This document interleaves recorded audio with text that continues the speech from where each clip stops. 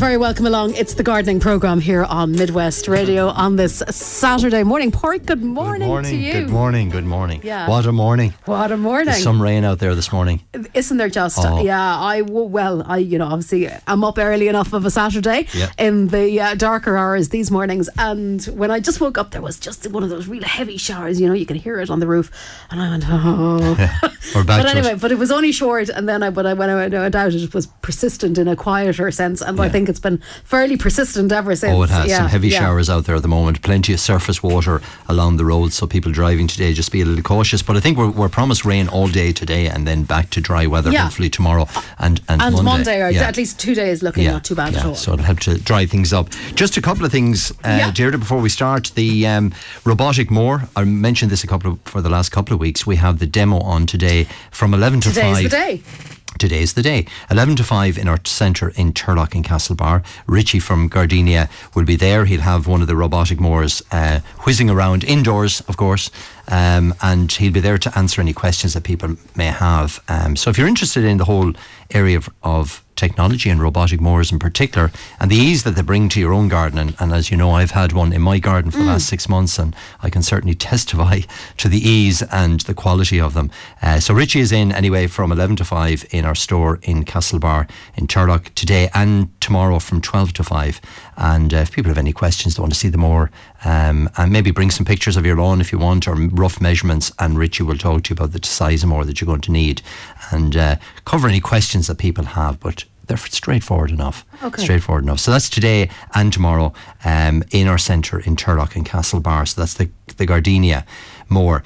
The other thing I want to mention, I'm going to be myself after today's programme heading to staying here in Ballyhonus, I should say. Yeah. So I'm going to the West Awake Honey Show, which is organised by the Ballyhonus Beekeepers Association. Sounds great. Yeah, it's a full day event actually, kicking off at 11 o'clock today. What I like about this year's show, they've involved a lot of the schools in terms of bringing awareness to the schools in terms of beekeeping, the plants and the flora that the bees love and that are important, and getting the children involved in that. And they've a colouring competition I think today, and lots of prizes as well, and we're sponsoring the prizes from Hawkins for each of the schools. So they're going to go away with a hamper of wildlife friendly things like feeding the birds and bulbs associated with bees and so on. Now I'm giving a talk myself at 2 o'clock, so it's in the Connacht GA Centre of Excellence on the Beacon, just on the Knock Road outside Ballyhonus. The event kicks off at 11 o'clock, but I'll be speaking just after lunch at 2 p.m. and my talk is really just going to chat about what people can do. Get your garden buzzing is my topic. Is it?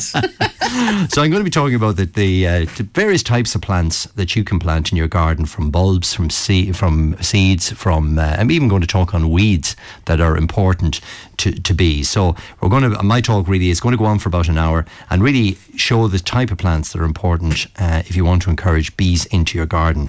I'll also be talking about heather honey, which I've brought in today. Yes. I brought you in a jar, and you might remember that a couple of weeks back the Dublin City University, DCU, and Trinity College done a study on Irish honey. That's right, and I suppose the big revelation from that was that if memory serves, that it had the same, if not better, beneficial aspects to it than the famous Manuka honey, Absolutely. for which we pay a huge amount of money. Exactly. So that was the key point that we're making, that particularly Irish heather honey is as good or better than Manuka honey in terms of its medicinal properties, its antibacteria qualities. You'll never see bacteria growing on honey. So you know how you have your jam at home, and within a couple of weeks or a month, you'll never ever, it could be 40 years old, 100 years old. They've taken honey from the Egyptian tombs, and it's been absolutely no bacterial, and what is it about it? It's just whatever it is about honey. It doesn't. It actually is antibacterial. So you'll often hear people using it on cuts and wounds.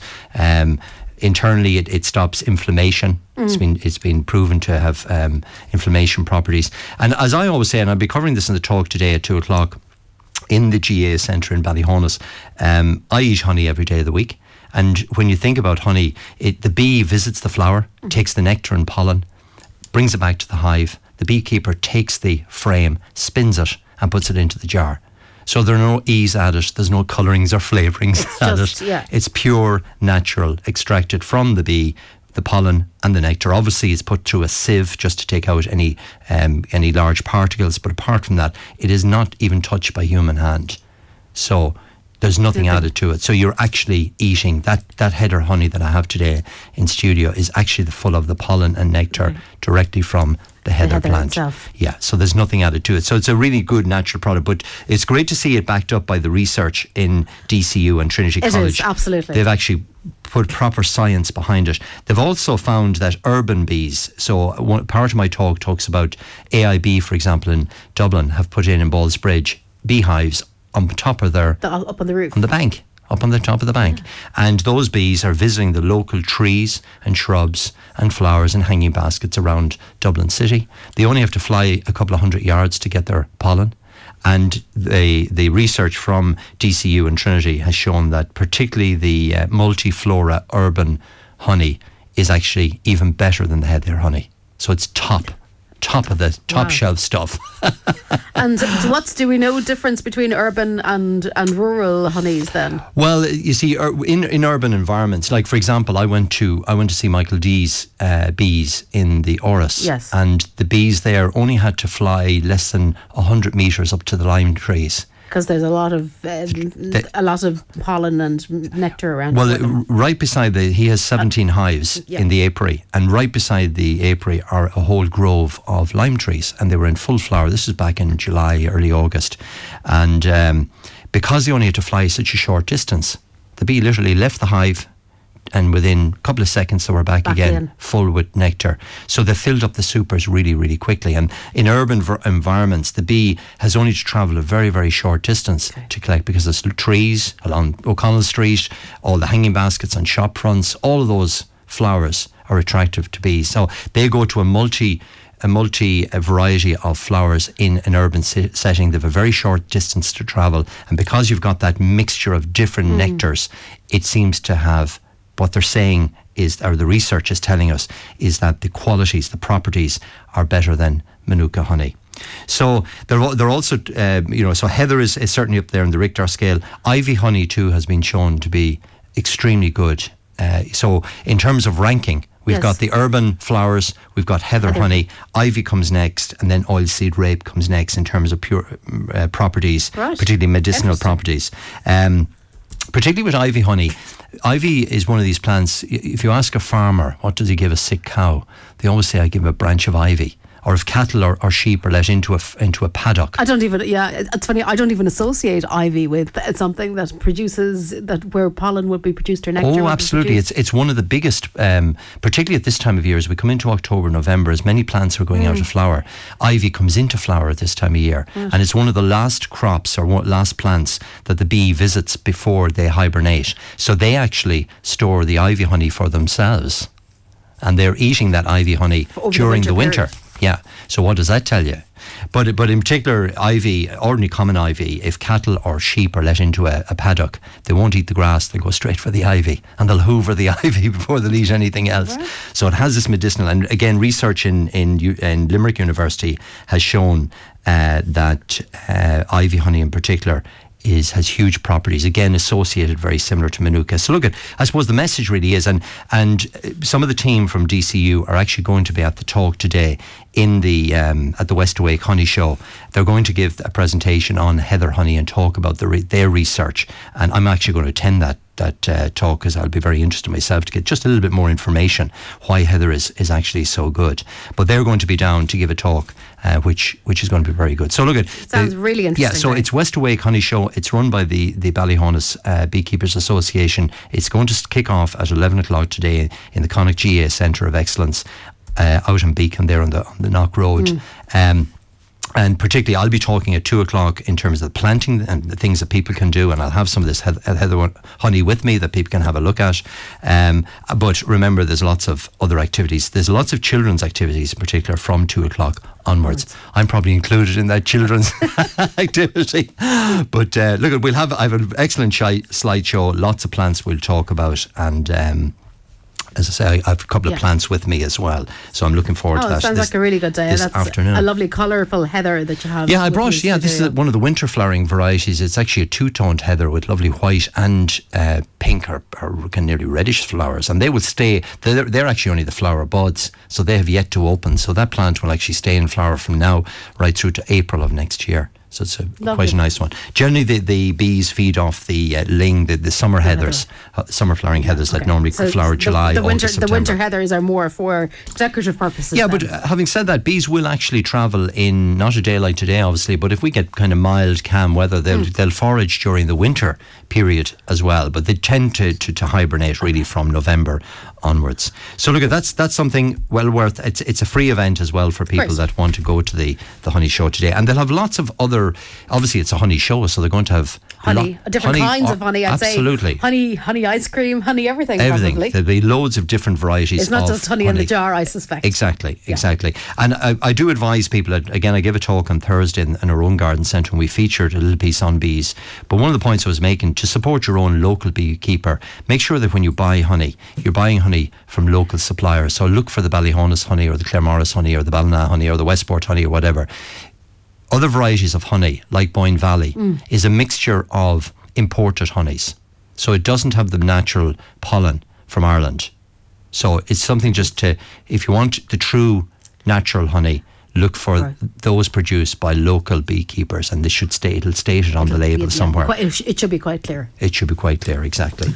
Okay. So I see you brought in some interesting... so you've come with honey, Pádraig. Yeah, go on. I have a little story of my own, so I'm just going to reach over here for a second. I want to try these, actually. So I always associated walnuts with foreign climes, but apparently not so. Well, they do come to us from Iran, from Persia. Is that really? Yeah, from Iran. So, anyway, I was out with my mother during the week, and there was a bowl with walnuts sitting on the table. And I said, which you've brought into studio. Where did those walnuts come out of? Are they walnuts? They are. There's a walnut tree right down in the back garden, which I suppose we don't pass any heat on. I'm not even too sure how long it's been there, but lo and behold, I don't know, is it this year, is it good weather, or what has produced, but it has produced a load of walnuts. And brilliant. She arrived up with them anyway, so I said Pádraig might be kind of interested in those. So very interested. Yeah, like we have a whole bowl here, and I think these were just picked off the ground. So I'm literally going, and I'm told walnuts, when they're just off the tree like this, they're known as green walnuts. All right, okay. Yeah. It'd be interesting to see like, inside. I suppose, I don't know. They haven't ripened fully yet. Like green wine in Portugal and stuff like that. So walnuts come to us from Persia, Iran. Yeah, they're absolutely really fantastic. good looking walnuts. Absolutely brilliant. And the only slight difference, and I'll let you taste this now in a second when I crack my... As you struggle with your... As I struggle with my very old nutcracker, which I'm told belonged to my great-grandmother at some point. Brilliant. So it has produced fantastic. And it is slightly greenish, isn't it, in colour? Slightly. It's actually, the texture of it is a little bit softer than what we would normally, and the flesh is a little bit whiter. So I suppose when it comes to us, from, very nice. In shops, it's a bit more seasoned. It is, absolutely. Oh, they're lovely. Very, very fleshy. And they're very walnutty. Very strong flavour. So I thought it was very interesting. And I was talking to somebody I work with who is very much into their cooking, and they said that walnut trees are kind of in or around the environment that truffles grow in. Okay. So around the roots of yes. walnuts. So I remember when I was a student many years ago in the Botanic Gardens, we had a fabulous walnut tree growing right beside. It was growing beside one of the greenhouses, but every winter the mistletoe would grow in the walnut tree. Oh. So as a student, the students used to go up and rob the mistletoe and sell it for other purposes. and sell it around Dublin, because the mistletoe used to grow. It's a parasite. It grows in the actual branches of the walnut trees. Yeah. Okay. And are walnut trees common in Ireland? Well, they're relatively easy to grow. I mean, they will grow very well in Ireland. Yeah. They tend not to fruit for at least 10 to 15 years, and often they're up to 30 years before they'll actually settle down to fruiting. So they tend to grow really strongly for at least 10 to 15 years, and then they start to fruit, and then they tend to, and it's a season like this year, like we've said on the programme all summer, it's been a great fruiting year, a great berrying year. There's loads of seeds around, thanks to our bees, of course. But walnut trees, it makes a beautiful tree. Now, it's obviously, it's a big tree. And I haven't even seen it. I have to go down and look at it. Yeah, well, they do. They're like a beech tree. They'll make quite a large, 40-foot, 50-foot tree in time. So they tend to be more suitable for medium to large size gardens. It's in a good space. Yeah. So, but they're fabulous, aren't they? Aren't they? Walnuts. Yeah. So I'm dying to see what the real crop is like. But anyway, there's about 20 or 25 walnuts. They obviously fell during the storm. I think that's what happened. Yeah, right. And then my mother just noticed them on the ground, and so I would imagine there'd be loads and loads of fruit up in the trees. I suppose they're often an area where people don't go down into such too often. It's sort of just a part of the estate. Part of the estate. Well, they're absolutely delicious. Absolutely they are nice. delicious. But anyway, there you go. So we said we'd bring them in this morning, and I don't know if anybody else knows anything about walnuts or have had experience. Do share, please. Juglans is the botanical name for them. Juglans, yeah. Okay. Gulgans from memory. Yeah, Juglans regina. Okay. Yeah, but lovely tree, a real kind of specimen tree, hardwood tree, and isn't it lovely to see the fruit on them? Isn't it? The nuts on them. Anyway, and a complete aside this morning, what's the best area for heather honey? Well, heather will grow, if it's summer flowering heathers, they need obviously acid soil. So the places like, Belmullet and Achill and Tourmakeady have natural boggy type soil, acid type soil. So where you see your rhododendrons growing or your blue hydrangeas, that's an indication that the soil is acidic, and that'll make the perfect environment for growing summer flowering heathers. Having said that, the winter flowering varieties, like I brought into studio, these will grow in ordinary garden soil. So you can grow them in pots and containers, you can grow them in garden soil. Heathers tend to look better planted in groups of the same colour. So creating that kind of Persian carpet effect. So maybe 6 or 7 white, 6 or 7 pinks, 6 or 7 reds, some of the golden heathers as well. There's a lovely variety called Fox Hollow. And then between that, you can use some small shrubs as well. So you can create this kind of carpet effect.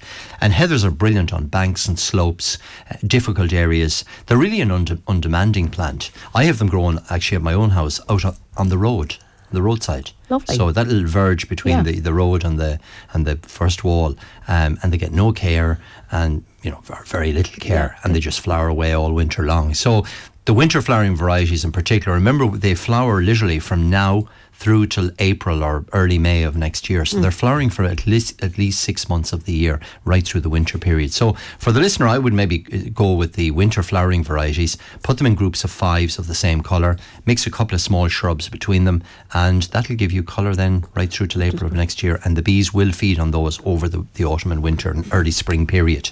So they're well worth growing. So the ordinary winter stroke spring varieties will grow on any type of soil, and the summer varieties like an acid soil. Okay. The next question is probably more scientific than horticultural, but why does honey go very thick at the bottom of the jar? Well, honey will crystallise over a period, particularly if it's in a cold spot. It'll turn from kind of that lovely liquid to a kind of a crystallised, like sugar. You'd see the sugary content, the natural sugars coming through. What I do with mine is I just stick it in the microwave. So do I, to be honest. 2 seconds and it has liquefied again. Yeah. Stick in a bit of hot water. Look at it, as soon as you put it on your porridge, anyway, it'll melt. I think it's got something to do with that. It might be something to do with oxidation, and because it's the lid has come off and there's a bit of air in the jar. Yeah, and they do crystallise, particularly in colder, particularly during the winter period, you'll get that crystallisation of them. And particularly varieties like heather honey anyway tends to be, where did I put the jar? It's a bit thicker, isn't it? Anyway, yeah. If you turn the jar upside down, it's not going to fall out. It's not a pouring honey. No, it's not a pouring honey, exactly. So look at heather can crystallise over the winter. As you say, any bit of heat that's put on it, a little bit put in the microwave, a bit of hot water, it'll turn it back to liquid again. Now, speaking of liquid, I have a lovely liquid amber tree in the garden. What about that for a link? That's just turning lovely, rich autumn colours. Just wondering, can I prune it? And will the slips of the plant root if I put them in rooting powder? They're difficult to root from cuttings, particularly at this time of year. Summer softer cuttings taken kind of June, July will root easier. So that's an easier time to propagate the plant. Or from suckers. They'll often produce little suckers at the base of the plant, and they can be taken off, potted up, and grown on as well. In terms of pruning it, you can prune it any time. Maybe leave it alone while the colour is on it at the moment, and then prune it in 3 or 4 weeks' time. It's a beautiful tray, liquid amber, really easy to grow. Okay. Fabulous autumn colour. Somebody's wondering, is there sugar added to honey? No. No. Honey is it's natural sugar. It's not. But it's the nectar that is taken from the flower. From the flowers. It's the fructose, isn't it? Is it fructose that is the very technical now? Sugar from plants? It could be actually. Yeah, I'm not sure. But it's that liquid nectar. Now, bees are fed sugar over the winter period, so the beekeeper will always give the bees a little, because they've taken all the honey from them. They'll always give them a little bit of sugar syrup over the winter, to keep them going. To keep them going, absolutely. But any of the honey you buy locally that has been from any of the local beekeepers is natural honey. That's what it is. Now, let's talk about roses. Okay. A couple of questions in about pruning roses. I know we probably touched a bit on this last week, but we might recap. So Kitty is wondering, can I prune my roses? And also we have a call in wondering, is it too early to cut back roses and feed them? And then also just about nasturtiums and how do we keep the bed free? They've pulled up their nasturtiums, wondering how to keep beds free from moss, grass and weeds until next spring. Okay, well, let's deal with that first of all. So to keep a bed free, I mean, you can do a number of things. You can literally hoe it over the winter period. You can apply something like the Weed Free 360 to keep any weeds at bay. But what I would do is put on some green manure. So I'd actually grow a cover crop on the bed over the winter period. So as you take the nasturtiums off, get yourself a little container of green manure seed. Yeah. You simply sprinkle it onto the area. They'll germinate, they'll grow, then they'll provide this lovely cover crop over the bed for the winter period, suppressing any weeds and moss. And you simply just dig that green material back into the soil in February and March and replant your nasturtiums. So it'd be a lovely way of fertilising the soil, because that's what the green manure does. Mm-hmm. It grows, you dig back in, it adds lots of nitrogen and other trace elements to the soil, and then you can plant your nasturtiums next spring again. So pop into your local garden centre, ask them for some green manure. The Phacelia is really good, particularly for bees, but also it's a great cover crop as well, just to keep the bed nice and clean. In relation to the roses, I had the pleasure of walking past the church in Westport last Sunday, I think. Mm-hmm. And the roses are absolutely stunning there at the moment. They're in full flower. It's as if it's summertime.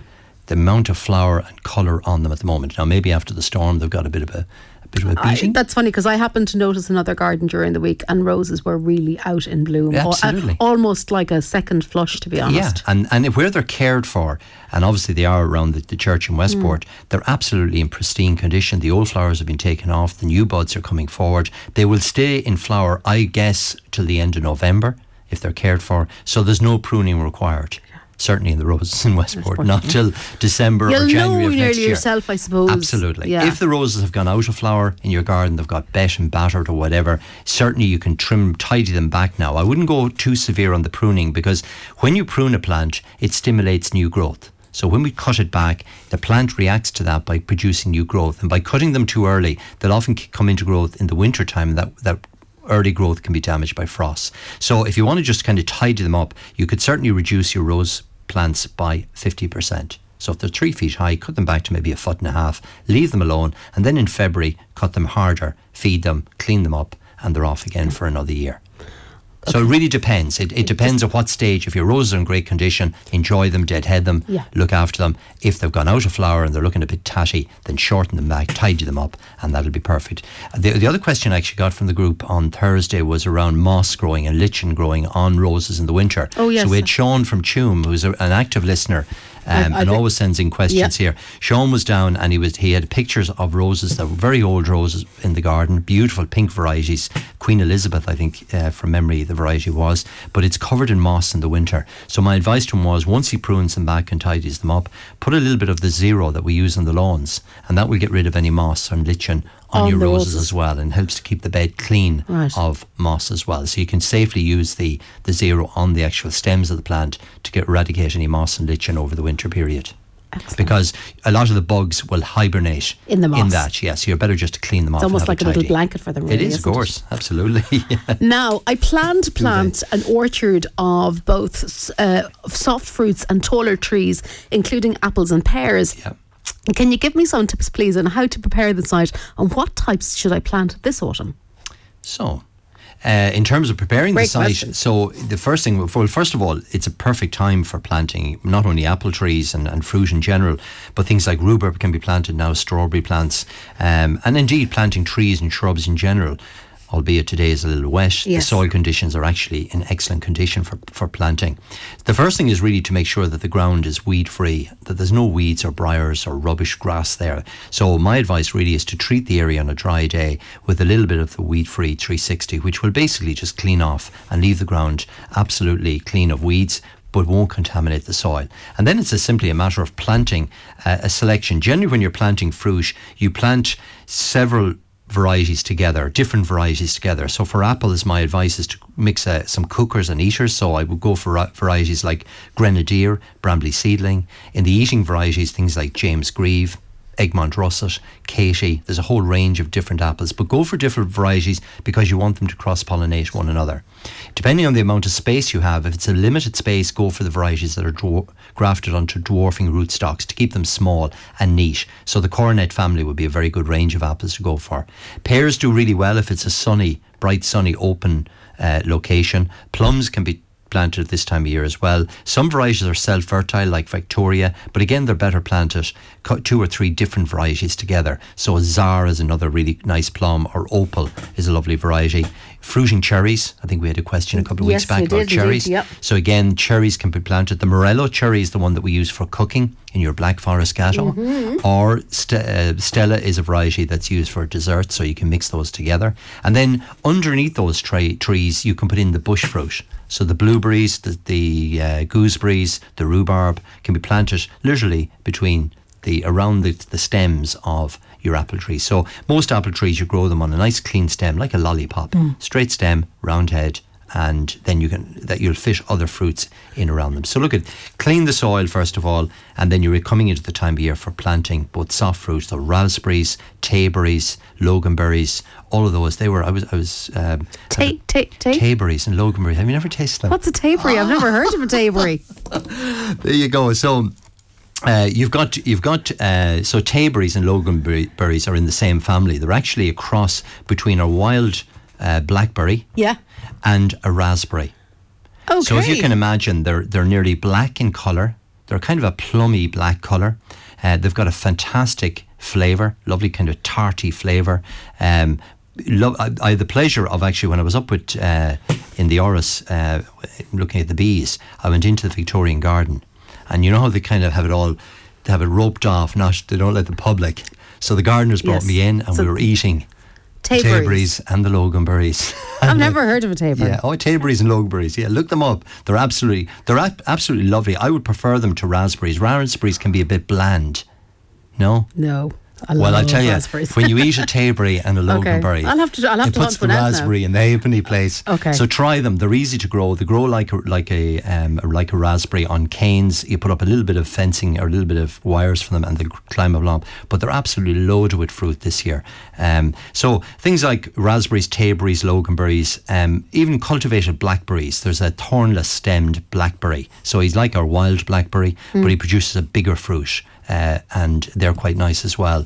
But all the soft fruit as well, red currants, white currants, black currants, blueberries, they all gooseberries. It's very, very simple to grow. So a really good time for planting all of those. Rhubarb, of course, can be planted this time of year.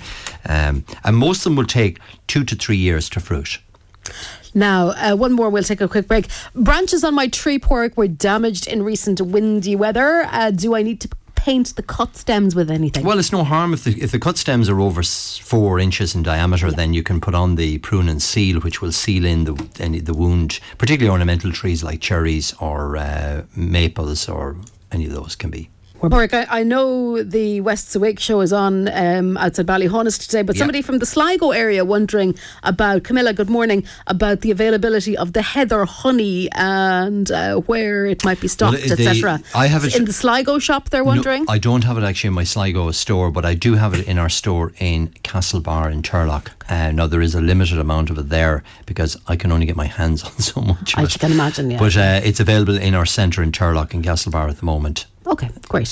Both the heather honey and the regular multiflora honey is available at the moment. Also, somebody wondering, did Michael D introduce the bees to the Áras, and what does he do with the honey? Oh, he did actually. Did he? During his term, yeah. The OPW actually managed the facility there in the Áras, but that's my understanding that they're only there about 5 years. So Michael is in 7, isn't he? And yes. So yeah, as part of I think Michael D's reign, they brought they started with literally 3 or 4. Now they've 17. Or they've 17, certainly the day I was there. Yeah. And it's a real passion for. And you see the garden, the walled garden, which I'll be showing a slide of today on my talk at 2:00. The walled garden is designed to attract. It's there for the bees, so they grow a lot of oregano, as I said before, under the apple trees, and they grow a lot of herbaceous border plants, but specifically varieties that the bees love. And they grow the Phacelia green manures and all the stuff that are associated with bees, because the OPW team have a passion for the honey. Now, the honey, I have to say, is delicious because I tasted it. Okay, good. I tasted it in July and it was absolutely beautiful, the lime honey. And from memory, I think they sell it. There's a coffee shop on site at the Victorian Garden, which is free to the public, by the way, 7 days a week. And it's right beside the visitor centre in the Phoenix Park, close to the zoo. And well worth. You'll spend a good hour walking around the Victorian Garden, and the gardeners are always very helpful, the OPW staff.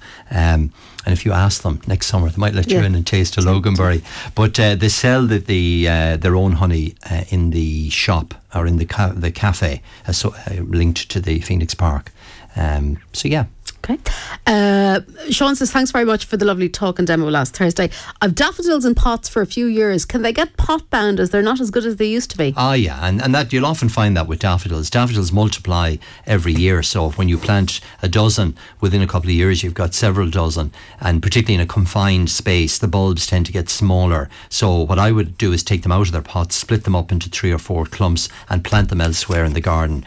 So that's the great thing about having bulbs, and that was one of the points I was making to people, that if you haven't got a location to plant the bulbs directly into at the moment, you can simply pot them up into containers, leave them out for the winter, and then in March or February or March you can decide exactly where you want to plant them, slip them out of their pots, put them into the ground, and you've got a show of colour within a couple of weeks. Now, pumpkins, we're almost into that time of year, Pádraig. The kids grew a pumpkin each over the summer. Brilliant. The plant has died back, but the pumpkins are not fully orange yet. Will they still ripen? Well, I would take them, I would lift them now and bring them inside. So ripen them on a bright windowsill, and they will ripen indoors. Put a little banana beside it, a ripening banana. That'll help to the ethylene gas that's given off from the ripening banana will help to ripen the pumpkin as well. So they're better lifted. And going back to the Victorian Garden in Dublin, they actually grow a pumpkin patch every year, and they lift the pumpkins at the end of September. So this is the perfect time. Lift them now, because the trouble is, as the weather disimproves, they'll start to rot outdoors, particularly if they're sitting on soil. So I would cut it from the main plant now, bring it inside somewhere bright. Windowsill is ideal, and it'll ripen over the next it'll go from green to orange. When trimming my hedge during the week, I noticed little purple berries on it. Just a few. What kind of hedge is it? It's been there for years. Okay, well, it's purple berries. Don't have a photograph now or anything to go with that. There's a couple of plants that produce purple berries. Calicarpa is one. It's a shrub that has white flowers in the summer, and the intense purple berries, a bit like the colour of Barney. Remember Barney? Oh, yeah, purple, the dinosaur. The dinosaur, that kind of a vivid purple colour. Blackthorn, it produces the sloes, which are kind of dark purplish colour. There's the snowberry as well. So the snowberries produce both white and kind of reddy purplish berries as well. So maybe if the listener even wanted to bring a piece of it in, or send a picture in to us here at the studio on the WhatsApp, we'll be able to have a look at it and identify it for next week, or bring a piece of it into the garden centre and we'll have a look at it for you. Great. Now, I had a lovely healthy clematis plant. It's been damaged by the wind. Will I cut it back? Yeah, I suppose it really depends. I mean, if it's damaged, then certainly cut it back. And the great thing about clematis are they're such an easy plant to grow, and they reshoot from the base again. If it's a spring flowering variety like Montana Rubens or Montana Alba, which normally flower in April, May sort of period, it won't obviously bloom very well this coming spring, because obviously you'll be cutting it back and removing a lot of the wood, but it will kick back into growth and it'll produce lots of growth during the summer. If it's a summer flowering variety, it'll be perfectly fine. You can cut it hard back, it'll reshoot again from the base, and you'll get lots of colour next summer. So the answer is yes, cut it back. Anything that's been damaged, trees, shrubs, clematis in this instance, trim them back now, tidy them up, and they'll kick back into growth next April again. Now, I set lawn seed on the 6th of September. Okay. It's growing pretty well. Should I cut it? Yes. So the next dry day, excuse me, the grass grows like the branch, like a tree, like an ash sapling. So if you allow an ash sapling to grow, it'll head vertical straight up into the air as a long, slender shoot. Same with grass. If you don't cut it, the top of it, it doesn't start to tiller or fill out. So I normally recommend, when the grass is about 2 inch and a half to 2 inches high, get your lawnmower, put on the collection box, and you can set the mower kind of at medium height level and go around and just take the top off the lawn, and that'll help to thicken up the lawn. It'll actually get it to branch at soil level and fill in the bare patches, and it'll also help to eliminate any weeds, because the weeds will have germinated as well, and there'll be bits of groundsel or clickweed or those sort of broadleaf weeds beginning to germinate and grow through your lawn as well. So the mower helps to put manners on them. So yes, newly sown lawns, as soon as they're 1.5 inches or 2 inches high, get the mower on them now. Wait for a dry day, obviously, to do that.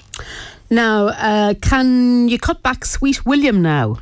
Yeah, ideally the Sweet William normally flower kind of late spring, early summer. Now it depends when the listener actually planted them, because if you plant them later in the season, they will flower in the summertime. So the ideal time to prune them or to trim them back is to cut them immediately after flowering. So as soon as the flowers go off, you trim them back. You can give them a little bit of a liquid feed, and they'll kick into new growth, and on that growth then they'll flower next year. Because by letting the Sweet William produce seed, it's actually going to exhaust the plant.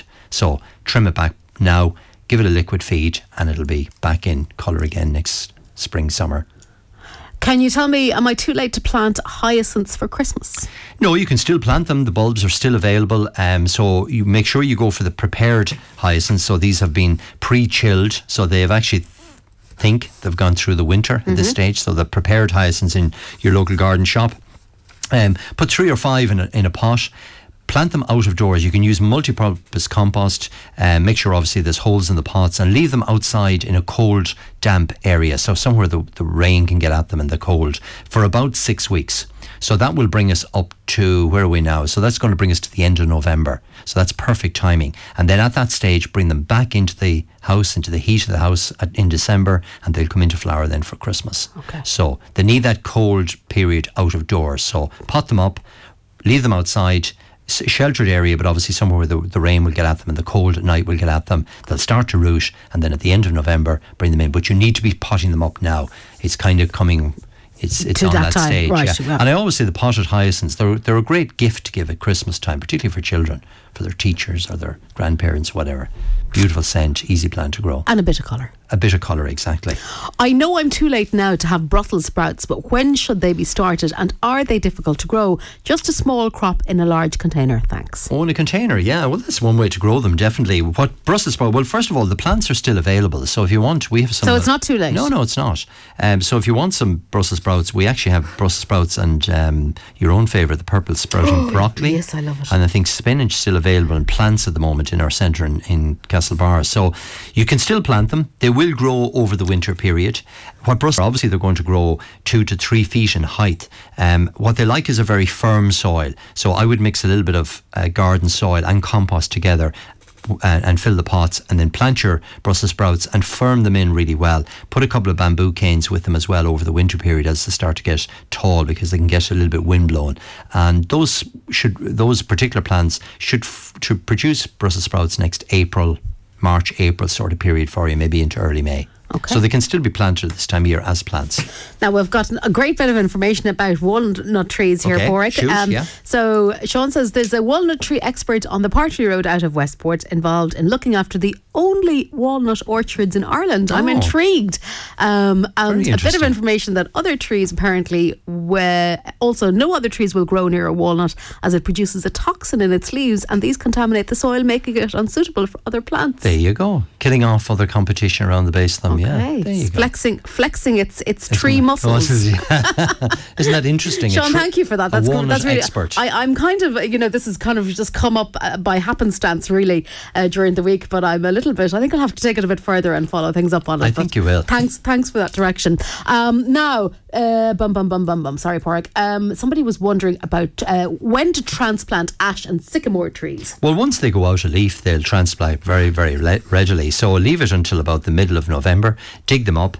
Whilst you're in the process of moving them, trim off all the lower branches. So put a bit of shape on the ash and the sycamore tree. So again, both of those trees look really well with a clean stem and a kind of round head, that kind of typical lollipop shape. So any of the branches, say up to 4 or 5 feet, trim them off, prune back the top of the head of the ash and the sycamore, and then replant them. Make sure you put them back at the same level and put down a good stake and tie with them just to secure them. So you're putting a little bit of shape on them whilst you're transplanting them. But mid-November, anytime from mid-November right through to March, you can move deciduous shrubs and trees. When is the best time to plant Japanese anemones? And what type of soil do they need? Well, they grow in any type of garden soil. They're absolutely beautiful. The flower kind of late summer, early autumn. They're actually still in flower at the moment. They come in shades of whites and pinky kind of reds, pinky purples. So generally they're planted from plants. So a good time, you can actually plant them at this time of year if you wish, or you can plant them next spring in February, March, April. They'll grow during the summer period and then come into flower August, September, October onwards. So wait until maybe next spring and plant the plants then. Okay. I have taken slips from a rhododendron and put them in pots. Great. Should I bring inside for the winter? No.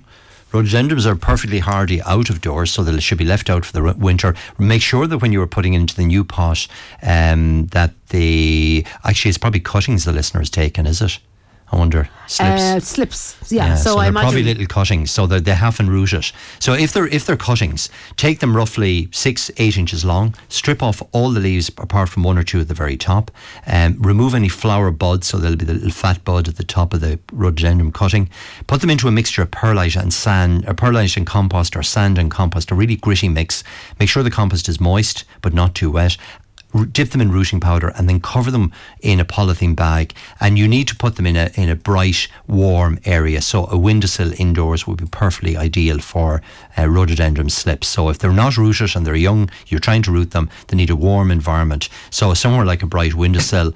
A heated propagator is the ideal thing. You can buy these special propagators. They've got like an electric blanket in at the base of them. It provides really warm heat for the cutting, because rhododendrons are a little bit difficult to root from cuttings. They are. They're not simple. Now they root the wild one, Rhododendron ponticum. Right. That's not difficult. No, it spreads by seed, or it spreads by layering. So as a branch touches the ground, it reroots like a briar and takes off again. Almost like a strawberry kind of thing. Yeah, exactly. Now that's one way of propagation. So taking traditional cuttings, the kind of pencil length, pencil thickness, they can be tricky to root like that. They need this bottom heat right at the base of the cutting. You can air layer them as well. Remember the rooting globe that we used to feature, which is like a like a little golf ball, and that fits onto the actual rhododendron plant. You wound the plant, put a little bit of rooting powder, and that actually physically sits on the stem until such time as the stem has rooted. So air layering, if you Google air layering or how to air layer, that'll show you how to propagate rhododendrons. Or else if you can get a branch and pin it to soil level, that will root as well over the winter period. So you will find them tricky from rooted cuttings, but they're easy to air layer, or they're easy to pin down and reroot in that way. So maybe try it in that way. But once they've rooted, then you leave them outside for the winter period. Okay. They're an outdoor plant. We have to leave it there. I'm just told that there's fabulous taperies in the Mayo Abbey Organic Centre. There you go. Yeah, that's so. If they'll grow easy here in the west of Ireland. Okay. Pádraig, the West Awake, so today? So 2 o'clock today, if you're around Ballyhaunis, pop in and see me in the Connacht GA Centre, the West Awake Honey Show. I'll be giving a talk at 2 p.m. And remember, Richie and the guys are in our store in Turlock in Castlebar with the robotic mower demo, and also the Heather Honey and the Westport Honey is available in our garden centre in Turlock this weekend. Fantastic. Well, a busy weekend, and lots for people there. We're back again next Saturday, just after the news. Looking forward to it already. I'm sure you are. That's it. Thanks very much, Warwick, and to everybody for listening this morning, for your company for the last couple of hours. Stand by, Michael Neary on the way after the news with Angelina Nugent, which comes your way after these from me. Good morning to you.